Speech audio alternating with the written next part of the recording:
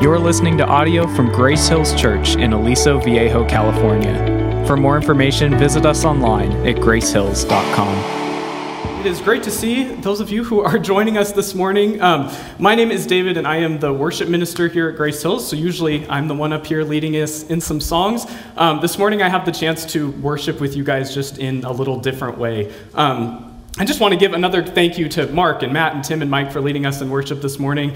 For Mark in particular, since I came on staff, just getting to really train Mark and work with Mark and see him step out in faith this morning is just really awesome. I think he's got a lot of potential. So, my pastor growing up would start every one of his sermons with a question. And so my question for you guys this morning is this. What is the most memorable road trip that you've ever been on? I'm sure Steve and Leanne have a number of stories. Growing up, my family wasn't much of a road trip family, to be honest with you. We were much more destination than journey people. Maybe some of you can relate to that. But we did do a road trip here and there. And one year we made the trek out to Yellowstone National Park from Seattle, where I grew up. And so as all 2000s suburban families did, we loaded up our Honda Odyssey minivan and we set out for Yellowstone National Park. And to be honest, I don't remember much after that. This was the scene for my sister and I much of the trip in the back seat of the car. And so we traveled from Seattle to Idaho to Montana, and eventually we made it to Yellowstone National Park, and we saw the wildlife and the meadows and all that Yellowstone has to offer, and eventually we made it to Old Faithful. For those of you who don't know, Old Faithful is a geyser in the park, and every couple hours it shoots like 4,000 to 8,000 gallons of boiling water that smells awful, by the way. If you've been there, you know what I'm talking about. It shoots this water into the air. And so every few hours, there's a huge crowd of people lined up to see Old Faithful erupt. And so sure enough, our family pops out of the minivan, and keep in mind, I'm like 10 years old this trip, and basically all that's cool is playing baseball and playing Xbox, and I'm standing there with my family, just waiting and waiting and waiting for Old Faithful to erupt. And sure enough, Old Faithful erupts, and it shoots some water in the air, and I'm standing there, and I gotta be honest, I was a little bit underwhelmed. I had seen sprinklers burst in our backyard before, and I didn't think that was much different. And I remember kind of thinking, like, man, did we come all this way for that?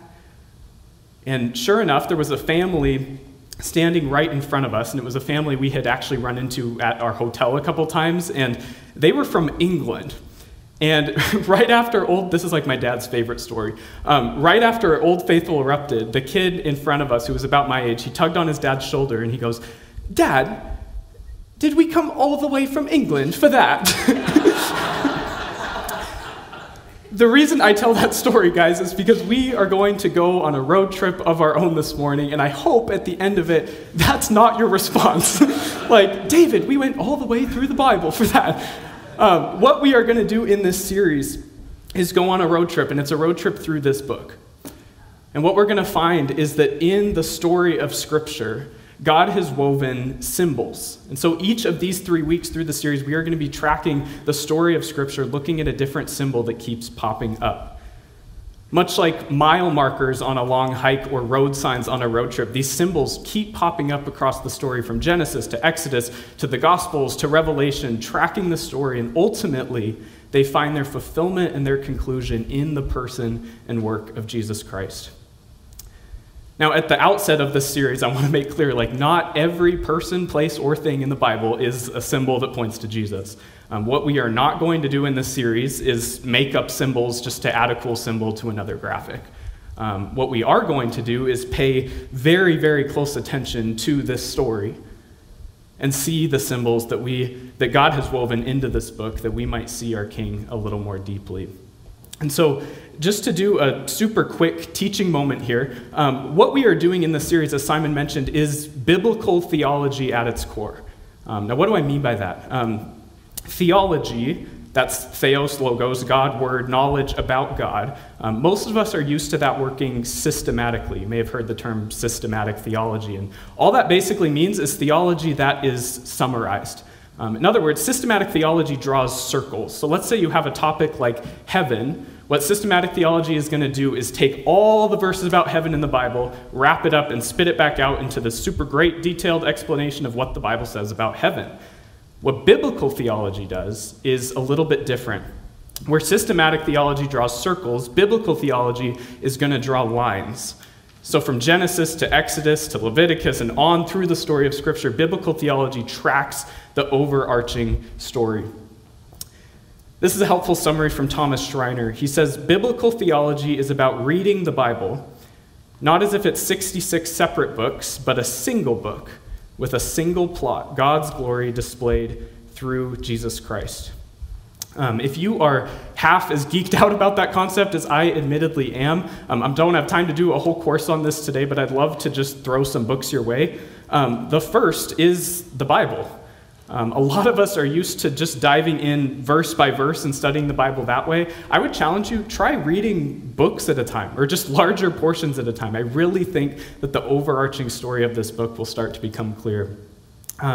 Secondly, if you're new to church or Christianity or reading the Bible, there's a great book by Vaughan Roberts called God's Big Picture that looks at just that, just the whole picture of Scripture. I'd recommend that to you. Or if you're looking for some more in-depth study, there's a great book called The Story Retold. There's also this giant biblical theology I have sitting on my decks by Greg Goswell that came out in March. So I can tell John Varela is licking his chops right now. So I would recommend those to you. With all that said, if that seems super heady and academic, or you're like, dude, I barely even understand half the songs we're singing, frankly, I'm really, really glad that you're here this morning. Because all we're going to do this morning is walk through this story. And it's the greatest story ever told. And as we go on this road trip this morning, we are going to see a symbol keep popping up, marking our trail. And this morning, it's the symbol of bread.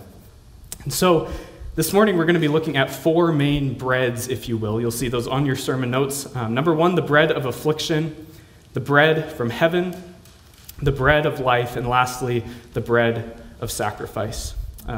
Anytime our family would head out on a road trip, my dad would always pray as we were leaving the garage, so I'd love to pray for our time this morning now. Father, I just thank you for the privilege we have of opening your word and just walking through this story.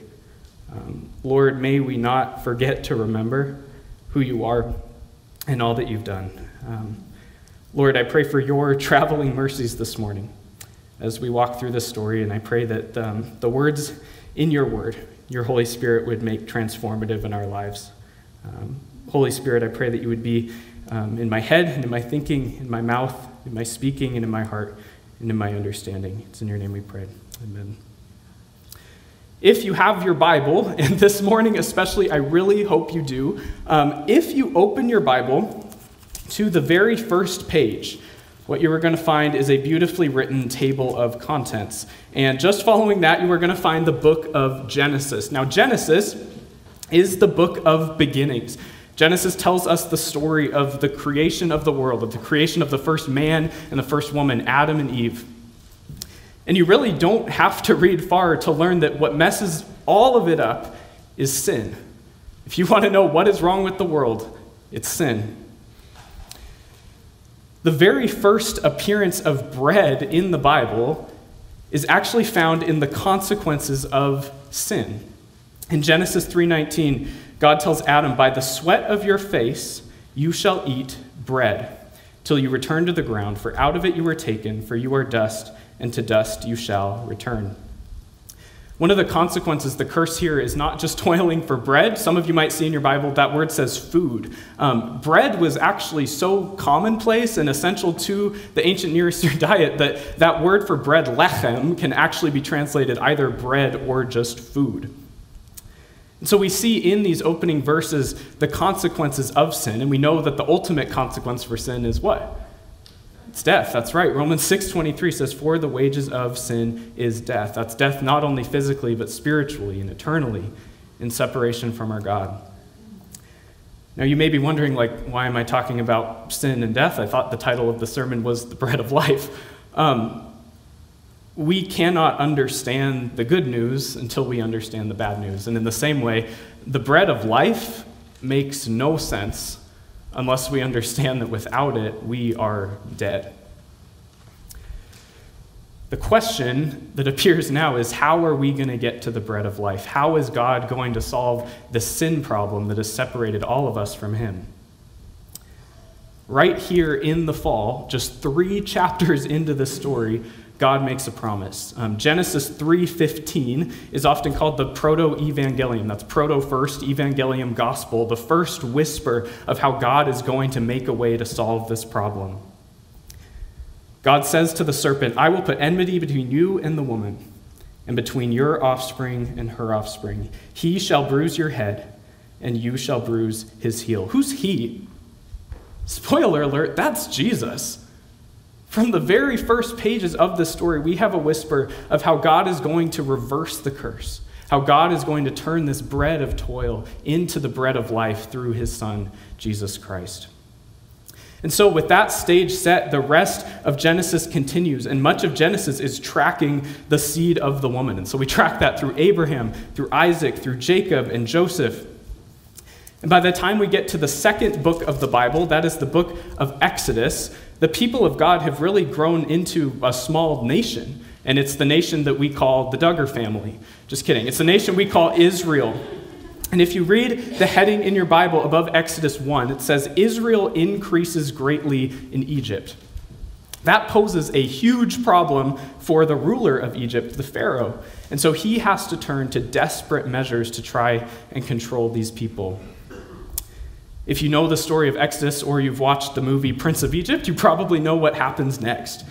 God calls a man named Moses to go before Pharaoh and essentially say 4 words, right? "Let my people go." And Pharaoh says yes, and they're on their way. No, Pharaoh says no, and no, and no, and no, no.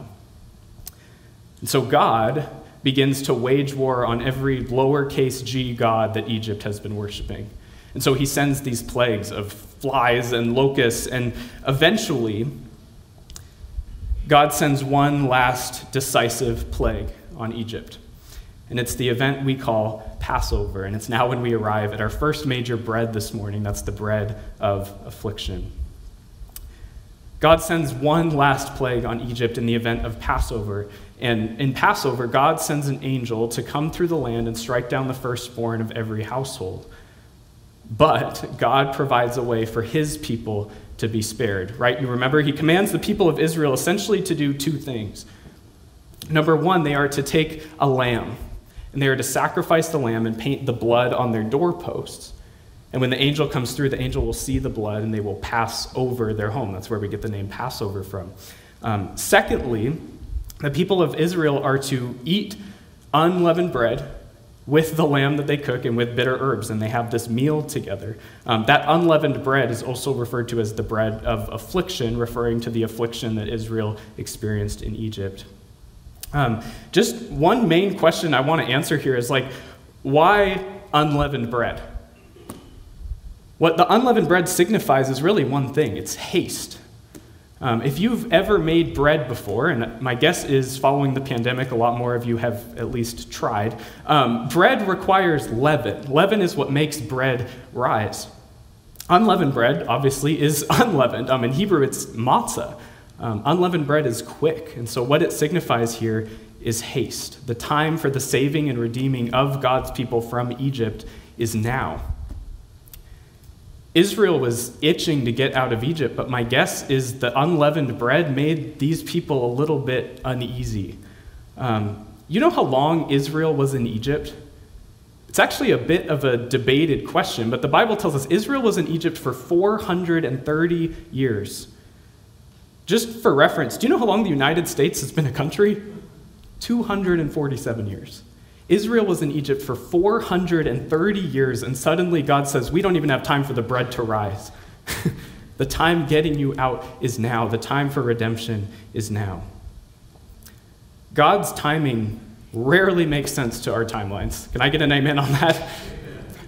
I have a friend who likes to remind me God sometimes uses the crock pot and God sometimes uses the microwave. That's for free. Take that for what you will. But God is never early, and God is never late. There's things God knows I've been praying for and waiting for years that haven't happened yet. But as we sing in that song, I will wait for you, I will wait for you. Why? because we know God is sovereign and we know that his timing is trustworthy. Whether he says never or whether he says now, like with the unleavened bread of affliction in Passover, he is good. One last thing to note here on the bread of affliction. God finishes giving Moses these instructions for Passover with the lamb and the herbs and the bread. And in Exodus 12, he continues saying, "This day shall be for you a memorial day, and you shall keep it as a feast to the Lord throughout your generations, as a statute forever. You shall keep it as a feast. 7 days you shall eat unleavened bread." This is verse 17. "And you shall observe the feast of unleavened bread, for on this very day I brought your hosts out of the land of Egypt." Do you see what's going on there? God is planning the celebration of the deliverance that he has not yet brought. It's like he's planning the Super Bowl parade in the first quarter of the game. And what God does for us is a very similar thing. He gives us an implicit promise of his victory. Another song we sing, this is what happens when you let the worship guy preach, I guess. "I'm fighting a battle you've already won. No matter what comes my way, I will overcome." That is the same kind of promise that God is giving here with the Feast of Unleavened Bread. He calls us to celebrate and worship him for future victory. Like, make no mistake, guys, the war is not over. Gary Wong did a really good job yesterday at the men's breakfast talking about just the reality that we are in a war right now. But church, when you look outside and it seems like the fall is more real than ever, and it feels like Satan is winning, take heart. Our God has already won. God implicitly promises victory with the bread of affliction, and as the story continues, that's exactly what he brings about. He leads his people out following the Passover. He parts the Red Sea. He defeats the armies of Egypt. And the people of Israel are led out into the wilderness, and soon enough, in Exodus 16:2, we read, "The whole congregation of the people of Israel grumbled against Moses and Aaron in the wilderness. And the people of Israel said to them, 'Would that we have died by the hand of the Lord in the land of Egypt, when we sat by the meat pots and ate bread to the full. For you have brought us out into this wilderness to kill this whole assembly with hunger.'" It's easy to laugh at that, right? Like, guys, how fabricated are the good old days? The way they remember Egypt is not by slavery and brutality and death, but by bread and the meat pots. How many of us are stuck longing for the good old days that, can we all just be honest, weren't all that good? There's a Scottish theologian, Alexander MacLaren, who wrote a commentary on this passage, and he said this: "Our present miseries and our past blessings are the themes on which unbelief harps. Let him that is without similar sin cast the first stone at these grumbling Israelites." How quick is Israel, and let's not kid ourselves, us in turn, how quick are we to forget the God who saves us? Will he not also sustain us? God answers that question in Exodus 16:4. "Then the Lord said to Moses, 'Behold, I am about to rain bread from heaven for you. I have heard the grumbling of the people of Israel. Say to them, at twilight you shall eat meat, and in the morning you shall be filled with bread. Then you shall know that I am the Lord your God.' In the evening quail came up and covered the camp, and in the morning dew lay around the camp. And when the dew had gone up, there was on the face of the wilderness a fine flake-like thing, fine as frost on the ground." Why they didn't just translate that, frosted flakes, you be the judge. When the people of Israel saw it, they said to one another, "What is it?" For they did not know what it was. And Moses said to them, "It is the bread that the Lord has given you to eat." We've arrived at our second bread, and that's the bread from heaven. God saves his people with the bread of affliction, and now he sustains his people with the bread from heaven, the manna, the frosted flakes. A couple things here. My first question when reading this story was like, why manna? As one author put it, why would the creator of the world and everything in it, including every type of fruit and vegetable and meat, display his power to sustain Israel with a single flaky grain? Like, in my words, God, why not make it rain a prime ribeye from heaven or Lori Johnson cinnamon rolls?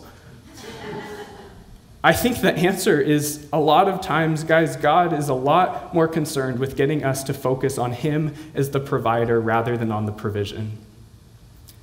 Deuteronomy 8:3 actually looks back on this very story. It says, he, that's God, humbled you and let you be hungry and fed you with manna, that he might make you understand that man does not live by bread alone, but by everything that proceeds out of the mouth of the Lord. Church, when you find yourself in a spot where you are looking for God to provide financially, a job, a car, a house, a spouse, whatever that might be, are you looking at the provision or are you looking to him as the provider? Do you seek God's face before you seek his hand?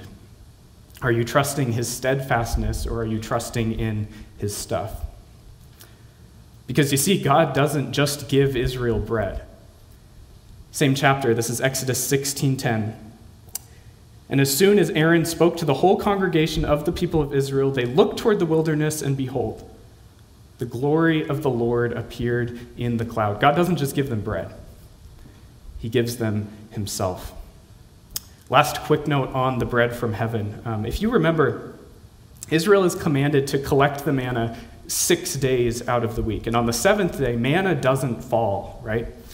Right here in this passage with the bread of heaven, outside of the 7 days of creation, this is the first time we see that word Sabbath used in the Bible. God, the provider, in his abundant grace, not only gives Israel salvation, marked by the bread of affliction, he gives them sustenance, marked by the bread from heaven. And more than that, he gives them his presence and he invites them into his rest. Salvation, sustenance, presence, rest, all of those, I hope you're starting to see, are pointing to one thing to come. And that's where we arrive at our third bread this morning, the bread of life.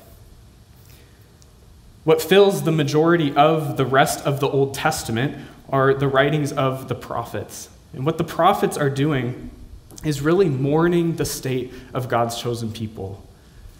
They are mourning the sinful, constantly grumbling state of these people. And all of the prophets are waiting for that child promised back in Genesis 3. They are waiting for the one to bring back the bread. They are waiting for that bread of life to come so they can find their salvation. The prophet Micah was one of those prophets. In Micah 5:2, he writes, "But you, O Bethlehem, who are too little to be among the clans of Judah, from you shall come forth for me one who is ruler in Israel, whose coming forth is from of old, from ancient days." Did you catch that? See what's going on there? Like Micah says, this promised child, the one that all of Israel is waiting for to bring back the bread, to be the bread of life, to reverse the curse, will come from where? From Bethlehem. You know what Bethlehem means? Beit means house. Lechem, do you remember? Bread. This promised child, the one who will come to be the bread of life, will come from the house of bread. Like, guys, Bethlehem is not just the, oh, little town of Bethlehem, where the humble Messiah is, and the humble town where the humble Messiah comes from. Bethlehem is at the very same time a banner proudly proclaiming the identity of this child to be the bread of life before he even speaks a word. And so, as the New Testament opens, Jesus begins his public ministry around the age of 30, and he immediately begins doing three things. He begins teaching. We just finished our sermon series, Jesus Teaches On. Jesus begins performing miracles, and Jesus begins eating. Just telling it like it is. One author wrote this. He said, if you read through Luke's gospel, you'll come to find Jesus is either going to a meal, at a meal, or coming from a meal. Jesus ate, taught, he performed miracles, and really all three of these come to a head in John 6, which is where we arrive for our third point this morning, the bread of life. If you turn your Bibles to John 6, really to set the stage here, verse 4 says, now the Passover, the feast of the Jews, was at hand. That's a really important detail. We just talked about Passover with the bread of affliction and Moses and the deliverance out of Egypt. All of that is in the very front of these people's minds. Now, at the very same time, there existed a really strong expectation that the Messiah, the promised child, would be a sort of second Moses who would literally bring back the bread from heaven. One of my favorite professors at Biola taught on this passage, and he titled his lecture, "Show Me the Manna." That's pretty much exactly what's going on in the minds of these people, and Jesus does just that. If you remember the story, Jesus feeds 5,000 people with 5 barley loaves and 2 fish, with 12 baskets full left over. And following this miracle, Jesus has kind of a teaching dialogue with the crowd. This is picking up in John 6, verse 31. The crowd says, "Our fathers ate the manna in the wilderness. As it is written, he gave them bread from heaven to eat." Jesus then said to them, "Truly, truly, I say to you, it was not Moses who gave you the bread from heaven, but my Father gives you the true bread from heaven. For the bread of God is he who comes down from heaven and gives life to the world." Jesus makes 2 corrections here. Number 1, they've got the wrong guy. They say, "Thank Moses for bringing this bread," and Jesus says, "No, that was my Father." And right there you have a claim of divinity for the Son of God. Number 2, they've not only got the wrong guy, they've got the wrong bread. Jesus says the bread of God that you are looking for and waiting for, it's not the bread of affliction, it's not the bread from heaven, it's not the manna, it's not even the bread that he provided yesterday. Spoiler alert, it's he who comes down from heaven and gives life to the world. It's himself. You know, growing up, I heard the story of Jesus feeding the 5,000 all the time. And the landing point, the response was always like, "Wow, that's a lot of bread." Like, "Wow, that's a lot of people that Jesus fed." You know, the whole point of this miracle is that it's not about that bread at all. All of it is pointing to the one who in verse 35 says to the crowd, "I am the bread of life. Whoever comes to me shall not hunger, and whoever believes in me shall never thirst." What's Jesus saying here? He's essentially saying, you are what you eat. To eat the bread of life means we can find eternal life in him as dead, broken, lost sinners. The invitation Jesus offers us is one of new life. Just like we physically cannot survive without food, we spiritually cannot survive apart from the bread of life, Jesus Christ.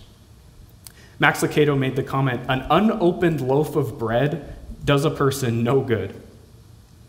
To eat the bread of life means to have an ongoing, abiding, life-giving relationship with Jesus. That's what it means to have eternal life in Christ. That is who Jesus is, and that is what Jesus gives. Quick side note, church, if you call yourself a Christian, if you call yourself a partaker in the bread of life, you are not merely called to partake of the bread of life. You are called to give and share the bread of life. You know what one of the best ways to do that is? It's meals. Literally break bread together, sit around a table together. One of the best, most practical books I've ever read is called A Meal with Jesus by Tim Chester.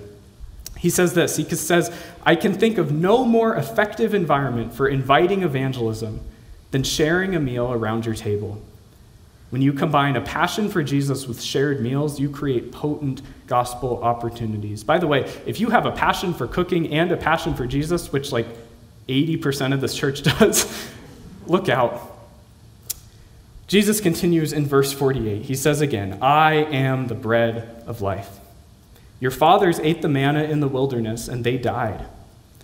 He says, "This is the bread that comes down from heaven." I always imagine him like literally pointing to himself here. He says, "This is the bread that comes down from heaven." He says, "I am the living bread that came down from heaven. If anyone eats of this bread, he will live forever. And the bread that I will give for the life of the world is my flesh." The Jews then disputed among themselves, saying, "How can this man give us his flesh to eat?" And that very question takes us to our last bread this morning. We've talked about the bread of affliction. We've talked about the bread from heaven, the manna in the wilderness. We've talked about the bread of life, who Jesus claims to be. And lastly, we come to the bread of sacrifice. At the end of Luke's gospel, near the close of Jesus' ministry, it's once again time for the Passover feast.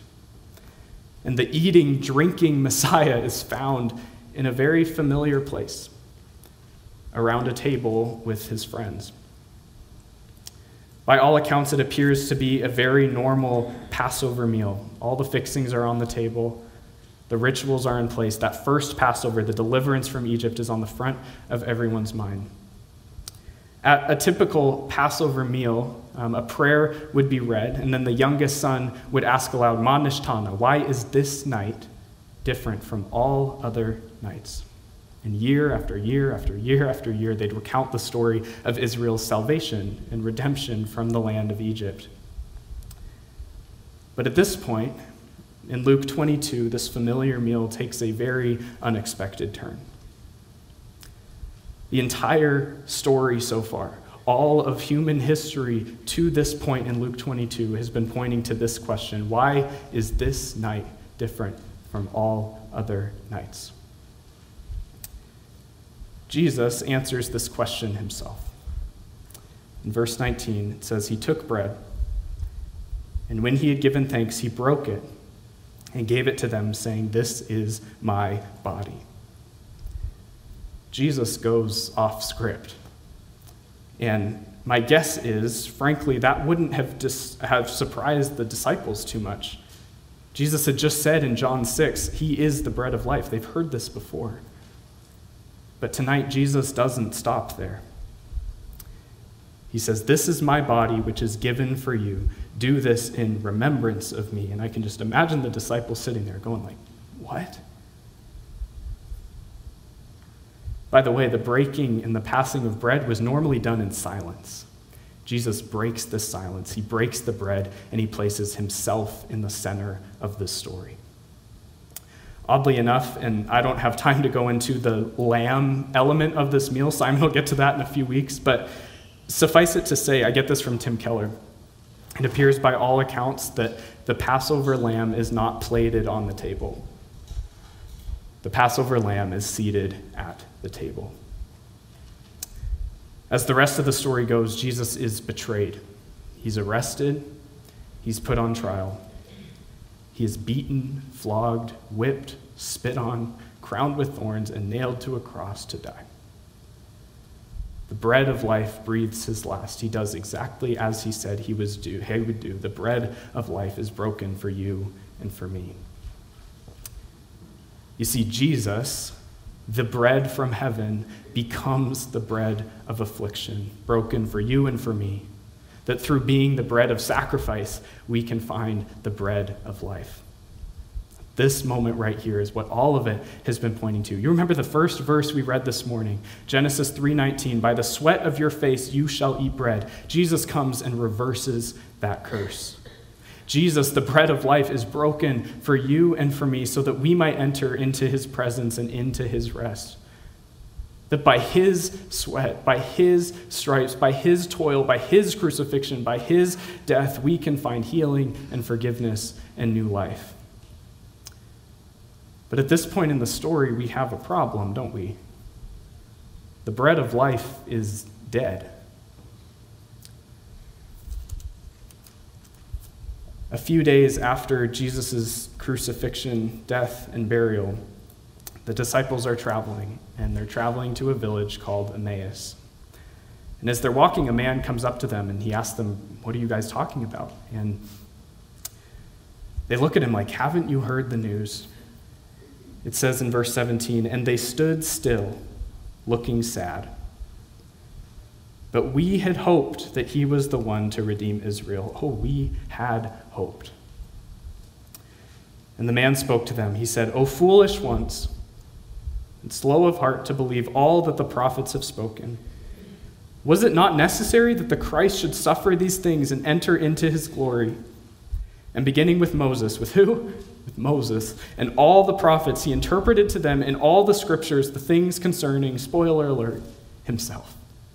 Frankly, I think he takes them on a road trip not too dissimilar from the one we've gone on this morning. It says, so he went in to stay with them. And when he was at table with them, he took the bread and blessed and broke it and gave it to them. And their eyes were opened and they recognized him. And he vanished from their sight. It says, and they rose that same hour and returned to Jerusalem. And they found the 11 And those who were with them gathered together, saying, "The Lord has risen indeed." No pun intended. Let's pray.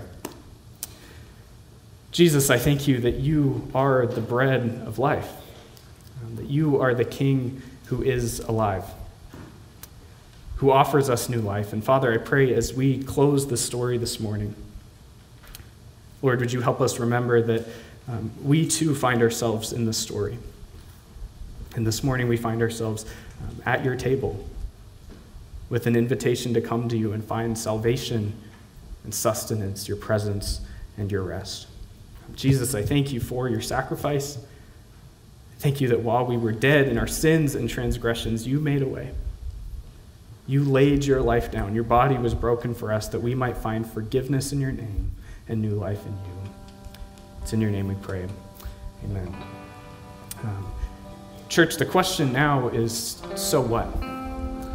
Jesus, the bread of life, was broken for us, but what does that mean? What does that mean for you that Jesus is the bread of life? And the reality is I can't answer that question for you, but I can extend an invitation to you, and that's the invitation to the communion table this morning.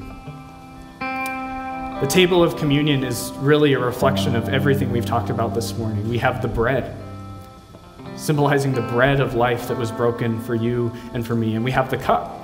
We have the cup of Christ's blood that was shed for us. Who is communion for? Communion is for those of you who would call yourselves partakers in the bread of life, for those of you who believe in the name of Jesus Christ for your salvation. If that's you, this table is for you to eat and drink and remember. If you have questions about what a relationship with Jesus looks like, there is nothing more we want to do this morning than talk with you. You can talk with me, with Mark, with Simon, with anyone here, and they would love to tell you what a relationship with Jesus looks like. This week's communion is reflection, and I just encourage you to reflect on, is Jesus your bread of life? Wherever you're at in your relationship with God, what does it mean that Jesus is the bread of life? Are you relying on him to provide, to give you sustenance, and to give you that rest? And so as we somberly remember his sacrifice together this morning, we also rejoice in the fact that he has won, that he is risen, and that in the bread of life we find our life, both now and forevermore. Let us come to the table.